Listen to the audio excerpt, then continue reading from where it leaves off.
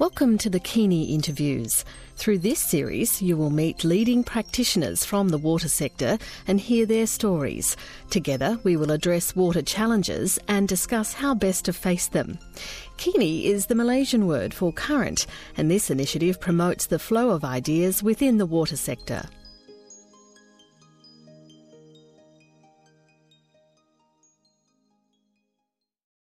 Welcome to today's Kini interview with Leonard Drury. Today we speak about water and sanitation, the mining sector, and most importantly, Len's book, which is coming out very soon, which is about the dry zone hydrology in Myanmar.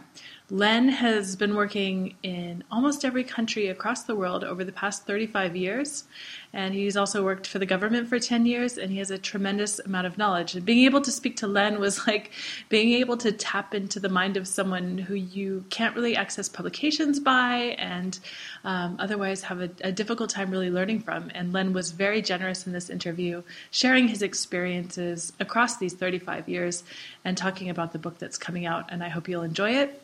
With that, I'm Karen Delfaux, and here's today's Kini interview with Leonard Drury. So, Len Drury, thank you so much for taking the time to share some of your knowledge with the Kini initiative through this Kini interview. It's great to be able to speak with you. It's good to speak to you too, Karen. I'm hoping we can get started with you sharing some of your experience, which is quite extensive, and also providing some of your perspective, your broad perspective on water, sanitation, the mining sector, and how everybody's doing across the Indo-Pacific in terms of being on track towards achieving SDG 6. I've worked in almost 50 countries through Southeast Asia and Asia, and Central Asia, Africa, Mongolia, all through Australia, Pacific. The only place in Southeast Asia I've not worked is Cambodia. Every other country I've worked in, doing water projects. Water projects for village water supplies, town, city water supplies, mining projects, refugee camps as well. Broad base, things like, even things like hydropower dams, being team leader to look at environmental aspects of major construction sites, all to do with water. I started off with the government for 10 years, and then for the last 35 years I've been doing basically international consulting in the water sector. Every country is great to work in. Every country has different issues, different challenges, but the important thing is that you show respect to every person, every country. You obey the laws, you understand their religion, you understand their history, you know where they're coming from, sometimes they're in military dictatorships, sometimes they're in war zones. I've never worked in what we may call a developed country except Australia. Every country I've worked in has be considered not a developed country.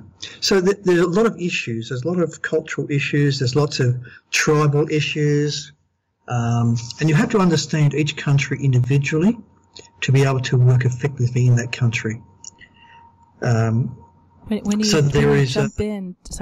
you jump into working in a different country, there's so much kind of cultural and psychological elements to being able to be successful in understanding that experience when you step in. How do you approach that? Yeah, well, first of all, you do a study of the country and the history of the country, what colony it came from, and the tribal groups. But it's also a matter of experience in that many war-torn countries have issues which you don't get in, say, the Pacific Islands. But a lot of it is general knowledge, which you pick up over the years, and also the various faiths, you have to have a pretty good understanding of the various faiths. I'm a Christian, an active Christian, but I understand Islam, I understand the Hindu faith, I understand Buddhism, and you have to show respect. The other thing is, of course, is that you're going into a country. It's their country. It's not your country. You're a guest in that country, and therefore you should behave as a guest and obey the laws. There are some countries where you've got to be very careful. Places like Pakistan with the blasphemy law, you've got to be extremely careful what you say. There are some countries where you have mob violence. You get this explosion of mob violence. And you have to understand that. You have to understand how to approach people. I'd say the vast majority of my projects have been very successful because I don't go there as the expert. I go there to help people and to work together as a team. I also find that I also emphasise that the most important people is not the project manager, it's myself, it's the team. And so the T-boy and the cleaner, my driver, are all part of our team and all need to show respect. And so I find that you've got to get your knowledge base, but also you've got to go in that country knowing that you have something to contribute, but you're not the expert. You are part of a team to deliver a product. A lot of other people that I've spoken with who've worked in not quite the extreme context that you've had the experience to work in, but in some of the other contexts, speak about the challenges of navigating political timelines, project timelines, when a lot of this work is so engaging and so long-term. Have you come across those challenges, and have you any success in dealing with them? Well, there's always a timeline, and as the project manager, you have to deliver on that time. I've always delivered on time, but also we are very much anti-corruption.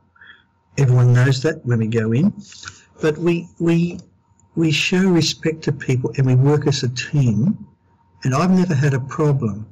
Every country has its own particular way of doing things. For example, I'm now working in Myanmar right now. It was a military dictatorship. I was there in 84 to 88 under military dictatorship. I was there in 88 when the riot started. I'm now there when the politics has changed. But I've always delivered on time, but there's been some very, very difficult clients. I can think of one particular client who had no respect whatsoever for contracts and what was promised to be delivered by that government department. They just didn't have the information. They just told lies to get the project going, and then they expected us to do all the extra work without any increase in funding. So you've got to sit down with them and negotiate pretty hard with them, because they expect, as a foreigner, that you'll do what you're told to do, whereas I'm supposed to be doing what the contract says. But we've always worked it out.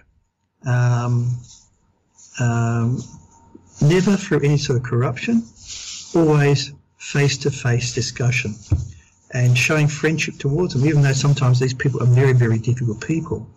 You show respect to them, and eventually we come around to achieving the project. But it is difficult. There are some very, very difficult projects. There's quite a few disasters around. But you've got to know how to work your way around these projects, around the very difficult people. And there are some countries where a contract means nothing. Well, you're obligated to carry out the project. You can either walk away, or you sit down with them and you sort out the issues. And in many cases, we put in a lot of extra work. I mean, some projects we've worked 15, 18 hours a day for months at a time, 7 days a week. to achieve what we needed to achieve. But it has always happened. We've always achieved on time and on budget. I'm wondering if you could share what it was like. I'm just wondering what the first few countries you were working in and what it was like. Okay. Well, my first country was Vanuatu, which was the New Hebrides, and it was an Australian aid project. I had to go from island to island, sail from island to island, looking at the geology, to be able to recommend to the Australian government what drilling rig they should supply as an aid package to Vanuatu. So I had to sail between islands in the Pacific and helicopter rides, and I thought, this is pretty good. This is international consulting is pretty good. There's always tourist hotels staying in, beautiful hotels, golf courses, lots of food, sunshine. And I thought this is pretty good. A few months later, I was in Myanmar in the military dictatorship with my wife and 3 kids. Oh boy! So my first introduction was Vanuatu, which is quite a beautiful place, and then a few months later, military dictatorship for 3 years. Wow, with no infrastructure for tourists, probably not a lot of golf courses. Well, yeah, actually, there were golf courses if you're military, but there was it was a military dictatorship, and so nothing was easy. We had to work 6 months in advance to get things in, because also a boycott in those days. Actually, it was a boycott of goods going into Myanmar or into Burma. It was called Burma in those days. We lived in Rangoon. We had to work 6 months in advance to get things to keep the project going. We had 29 drilling rigs, 4 drilling stations, water supply to 3,100 villages, almost 3 million people, and we achieved it all. But very difficult circumstances, Burma had just opened up in those days after 20 years of the Burmese way of socialism, and there were very, very few foreigners in the country. I suppose in the international school there's probably about 10 children in the class. So it was almost individual tuition for our kids, because we were one of the first people into that country after closure for so long. And yet it was a fantastic experience. It was fantastic. Great people, and you just have to understand how you can work around the issues of a country coming out of isolation after 20 years. Just like in South Sudan, it was after the civil war, and there's landmines everywhere, and you have to just work around the unexploded ordnances to get the job done. So the first 2 countries was Vanuatu and then Myanmar. Very, very different, major contrasts. We always had respect. The Burmese people were very accommodating, but it was very difficult because to do something, you had to get permission to do anything. Every time we had to go into the dry zone, which is where we're working, we had to get a no objection certificate, and we had to apply. And the principle was, if you heard nothing, we'd go. But I had to go in the country every 2 weeks. I had to go into the country every 2 weeks to look at the drilling. So every 2 weeks I had to get a no objection certificate approved. So we had to plan those in advance. There was no computers in those days. Our communication was a paper punch telex machine. That was our communication. The telephone, we had a landline, but it was monitored, and we had to go through the exchange. There was an exchange we had to go through, and you hear the click of the recording as you start to speak.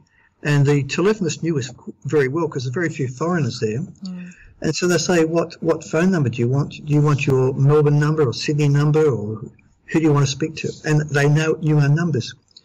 So, just instead of having a GIS person, we had a cartographer drawing maps for us. Oh, wow. Who actually individually, with Letraset, drew all our maps. Painstakingly did it. And we couldn't have our own cars. So we only had project vehicles. And so our wives, if they wanted a car, as project manager, I had to decide if a car was available for them or not. And it wasn't always available. But the project manager's wife was always the first one that was refused, which is now my wife, because there was no favouritism. The important thing is that the critical thing is our children, all the project families. The children were at international school, and we knew something was coming along. 1988 was approaching. We knew there was going to be big problems. So we always had that. So they had evacuation drill at the school. So the first priority was always the children. So the cars were always available for the children, regardless of what else. To get up country, we had to fly. We weren't allowed to drive because we had to drive through areas of insurgency. So we flew up there. The drivers drove the cars and met us at the airport at Mandalay or Myong. In those 4 years we were there, Burma Airways lost 4 airplanes through various accidents because there was no mentality of maintenance. So, it was an exciting time, but we achieved the target. Now, I had 40 counterparts. Wow, that's 40. A huge team.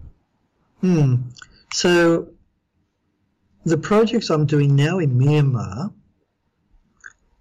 the directors were my students, were my counterparts 30 years ago. That's incredible. And so they recognise you as the seer, as the teacher, because you taught them.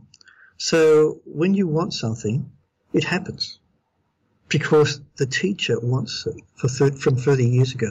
So the current project, writing this book, has been a pleasure because if I wanted some information, I got it. Yeah. In those days, you had to go and see a government department. You had to get an official letter sent across and get approval. Today, I just ring them up saying, can I come and see you? So the circumstances have changed considerably. Yeah, let's speak about this book. Well, the initial draft of the book was written when we were there in 1986, 87. Wow.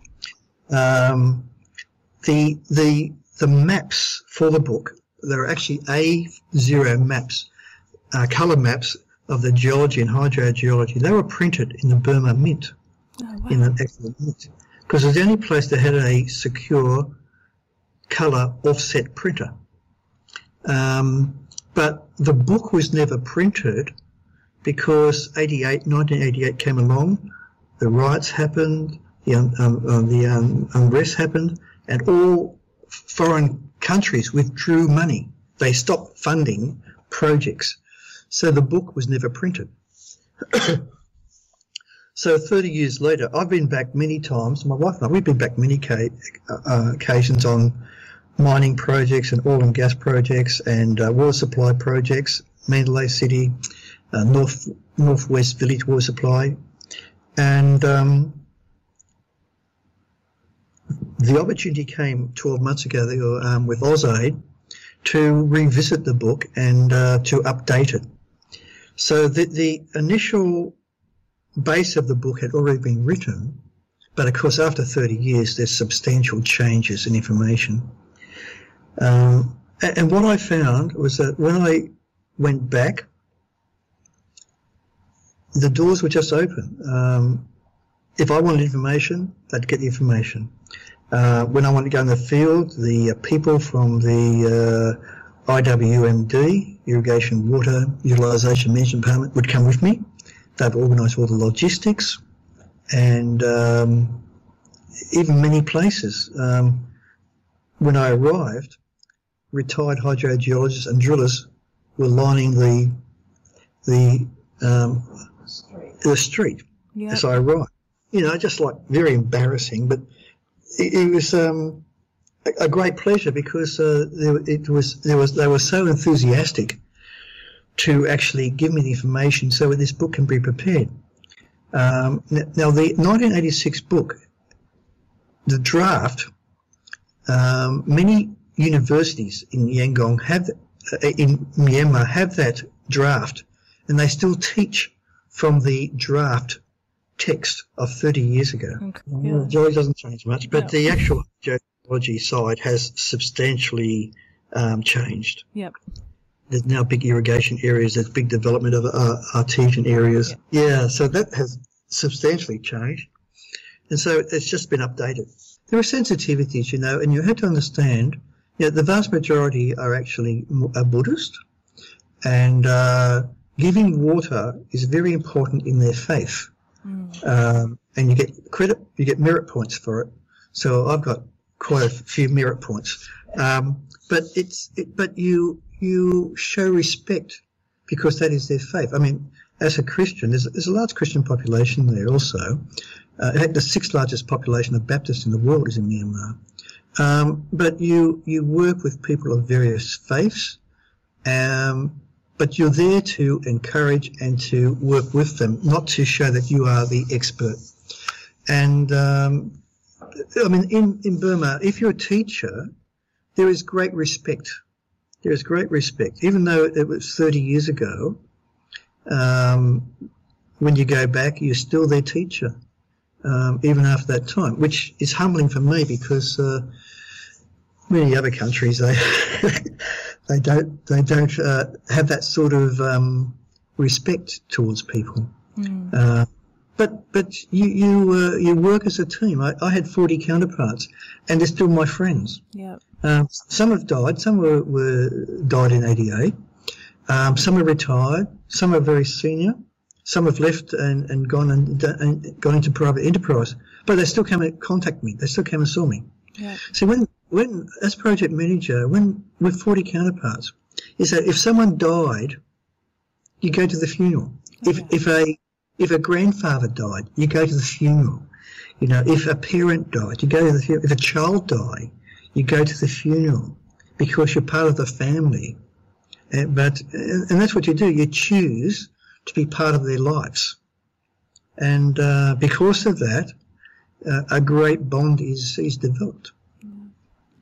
And with the book that's coming out, I imagine that can be seen by many as just a tremendous gift as water policy is being developed and legislations are being negotiated.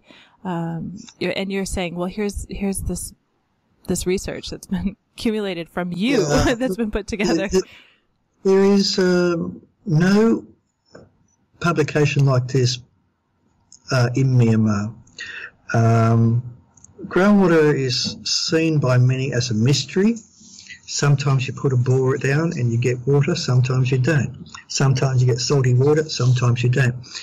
It's actually really quite simple once you understand the geology. That's why you've got to get this geology section correct. Once you know the geology, you can interpret quite well. Now, when I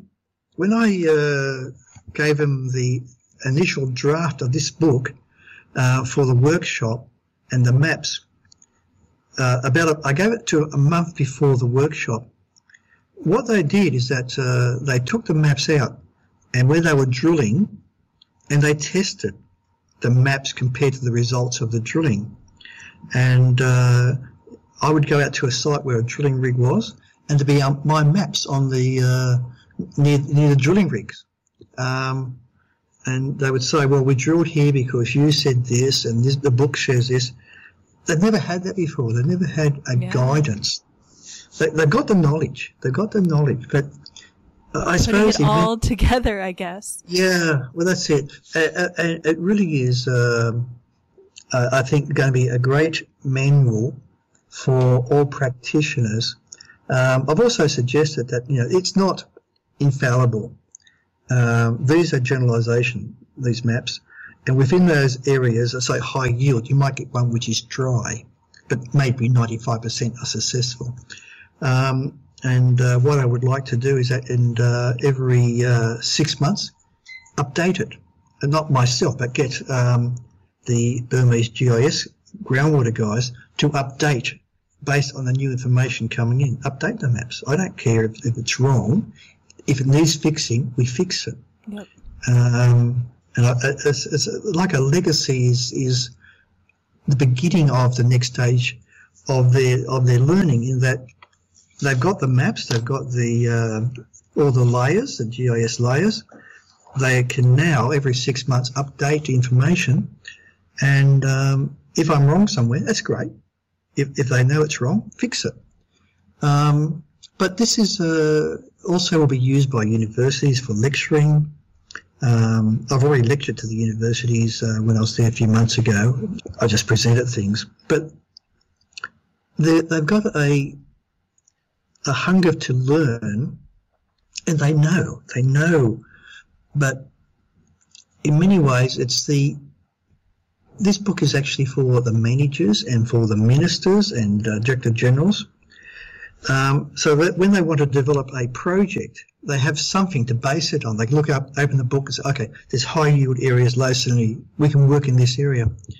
You wouldn't put a pump in an area where there's no surface water, would you? Because people can see surface water. They know where the big river is and where the creeks are.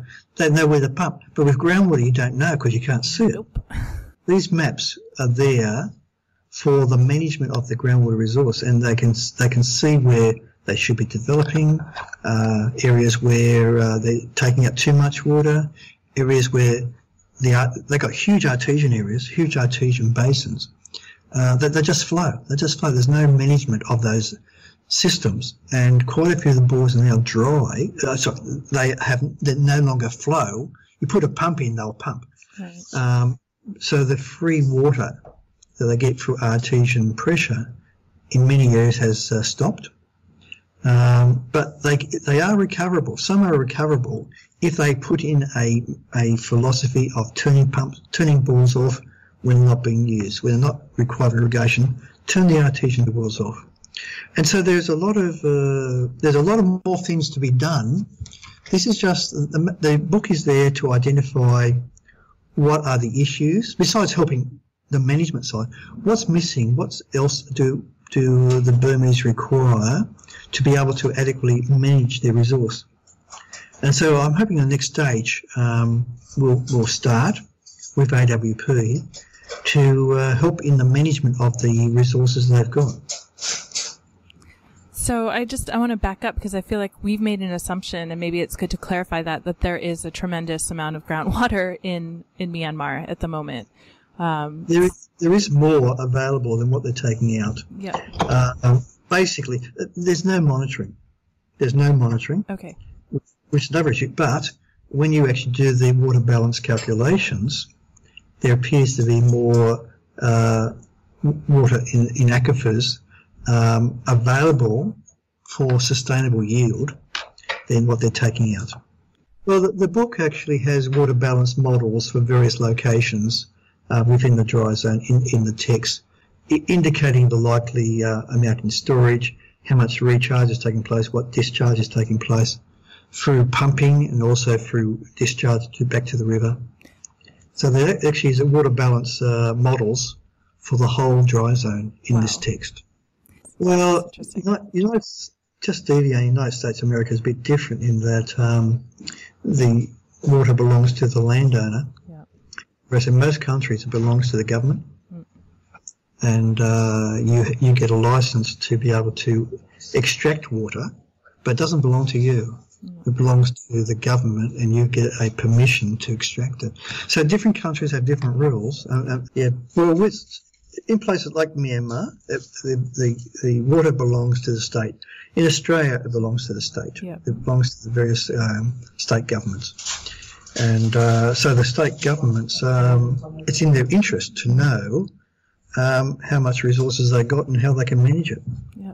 And I'm thinking with this book coming out, it just sounds like you're articulating two concrete next steps that are going to be following. And one is sort of the fine-tuning of the resolution of the knowledge that's being presented in the maps. And the second is the potential for setting up some sort of monitoring scheme in order to directly impact upon the management of that resource. Is that Is that a correct interpretation? There are many viable management tools that have been recommended. In the book itself as well? In the book, yes. Great. It's like AWP, they've got the book, and they will discuss with what they want to do with water management in Burma. Monitoring, the Korean government is interested. They haven't yet agreed to it. But the book indicates areas where additional assistance is required, and like groundwater modelling. There's no groundwater modelling of any aquifer in Myanmar because there is no skills in groundwater modelling. There's also monitoring. There is things like radiocarbon dating to get an understanding of the age of the water, because the book actually has radiocarbon dating for some areas, which we did for this book. So we actually know the age of the water in various parts of the dry zone. And? It can be from 2,000 to 20,000 years old. Wow. Okay. Some of the drilling is over 300 metres to get to the water table in some areas. So it's there are many different suggestions of the way forward. Also a suggestion that maybe there should be a geology and hydrogeology of the total country rather than just the dry zone, because the dry zone is only about a third of the Irrawaddy Delta, Irrawaddy River Basin. Okay. So there's many suggestions of what additional work is required. The Burmese themselves are very, very capable people. And the young kids, the young professionals, are very enthusiastic to work with you. The book also has sections on suggested research for academics also. Ooh. To say, look, I think that we should be looking at this, and maybe we could do this and look at this. As far as future research for institutions as well. Yes, it's there's some basic stuff there, and there's some more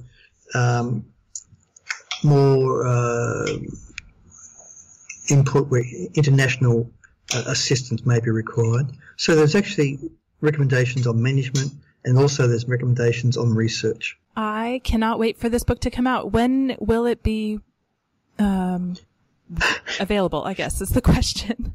The launch is due mid-October. Okay.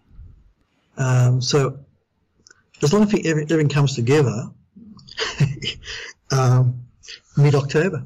And I guess the book will be both in English and in Burmese? No, just English. Just English. Just English. It's 300 pages. Yeah. And there's 60 figures as well. Wow. The 60 figures took over 6 months to draw in English. But I mean, all the professional people are very fluent in English. Okay. In Myanmar. It's only when you get down to the village level that you need to understand some Burmese. But of course, I mean, we understand a fair bit of Burmese ourselves, and we actually will say, give greetings and thank you and whatever, and courtesies in Burmese, because we're with them. But they all speak English. All the professionals, all the universities taught in English. All the theses are in English. So we don't really have a language problem at the professional level. Sure, it was a British colony to start with, and then when Ne Win took over in 1962, just after that, English was stopped being taught for 20 years. In the mid-1980s, they realised the issue, that people were trying to go out of Burma to actually go to universities outside the country, and they knew no English. So it was then decreed that all lessons would be in English in Burmese schools. So they all speak English these days again. So we don't have we rarely have an English problem unless when we're working in villages we do, but not in normal operations. We always, our working language is English. Yeah. Yeah, I mean, all the maps are in English, but they are getting the layers, they're getting all the GIS layers, and they can change it and change the language if they wish. Great. Is there anything else you'd like to share about the book or the book launch or what's coming up? The recipients will be government departments and predominantly government departments, but also NGOs. There'll be some books given to specific people who have contributed greatly to the book. World Bank ADB also. So there is a big spread, but it's going to be an e-book, so anyone can download it. Wonderful. I mean, there's 50 being prepared, like the official handing over at the book launch, but it'll be an e-book, and there actually will be there'll be a disc with each book so that people can run off copies if they wish, but it also will be an e-book so people can download it as well.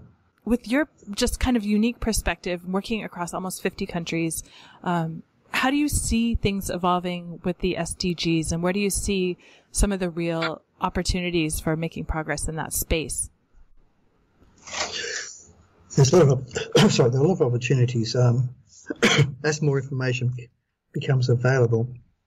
I think one big problem in a lot of countries is the lack of data. Quite often the data is there, but it's sometimes hard to get.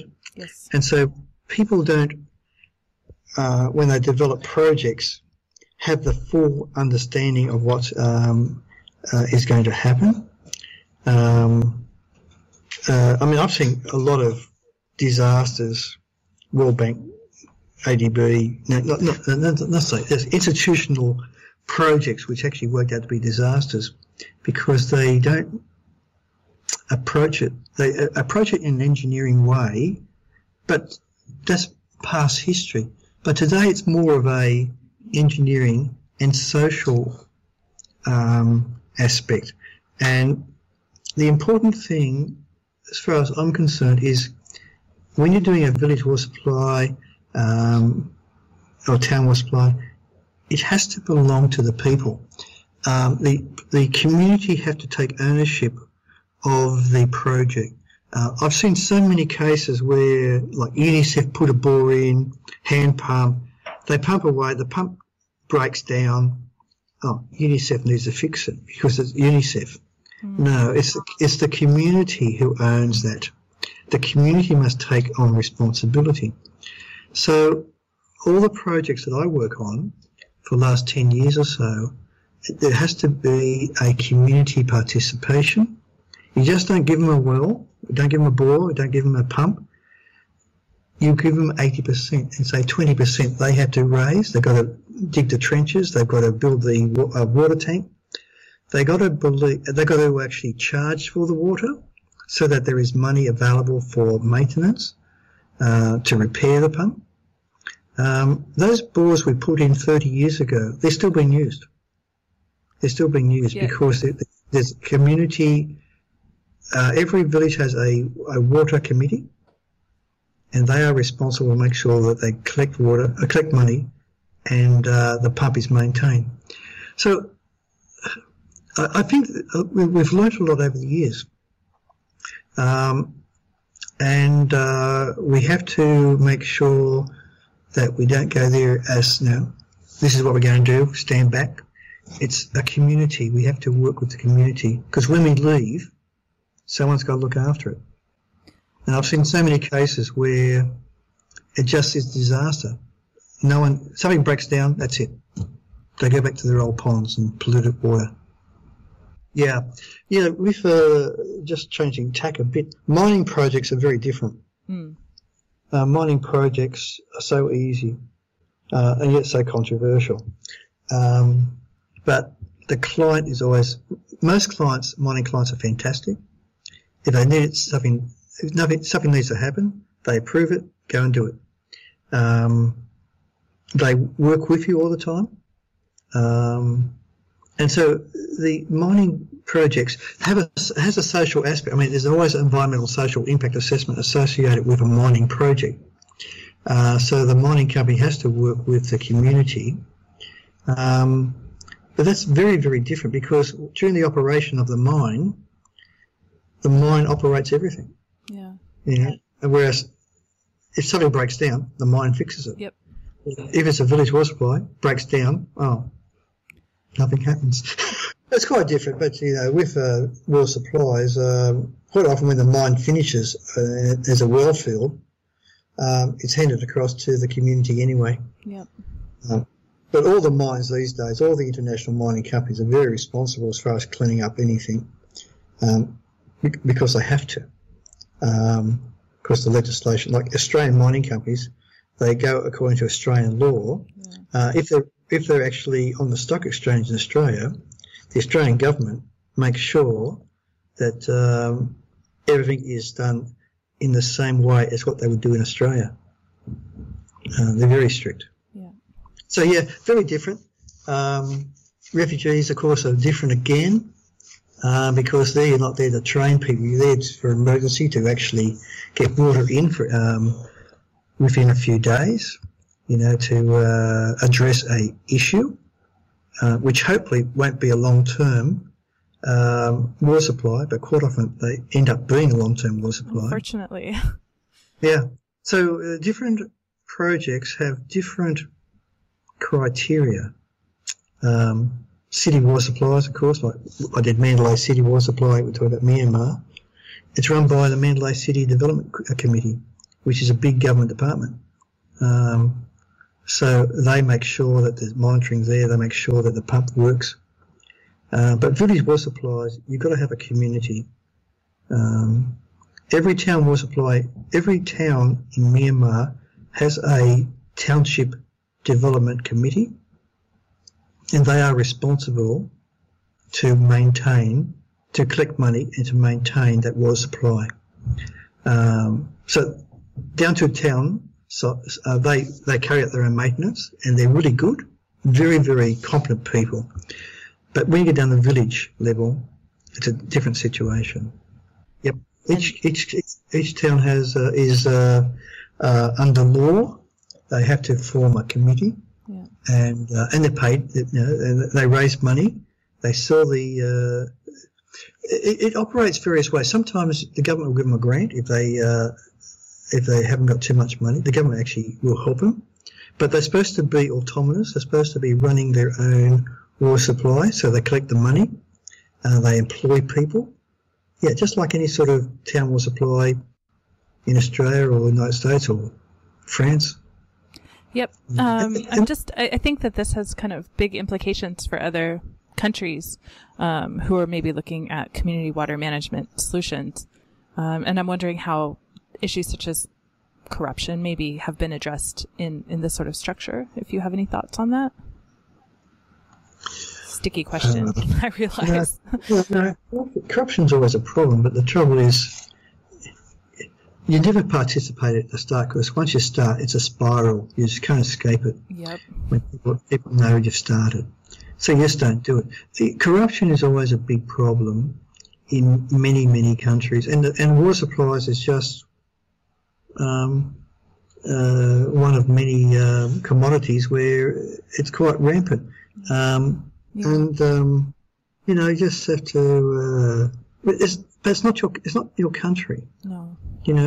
It's up to them. I mean, you can comment on it, but it's not your country. You cannot go in there and tell them what idiots they are.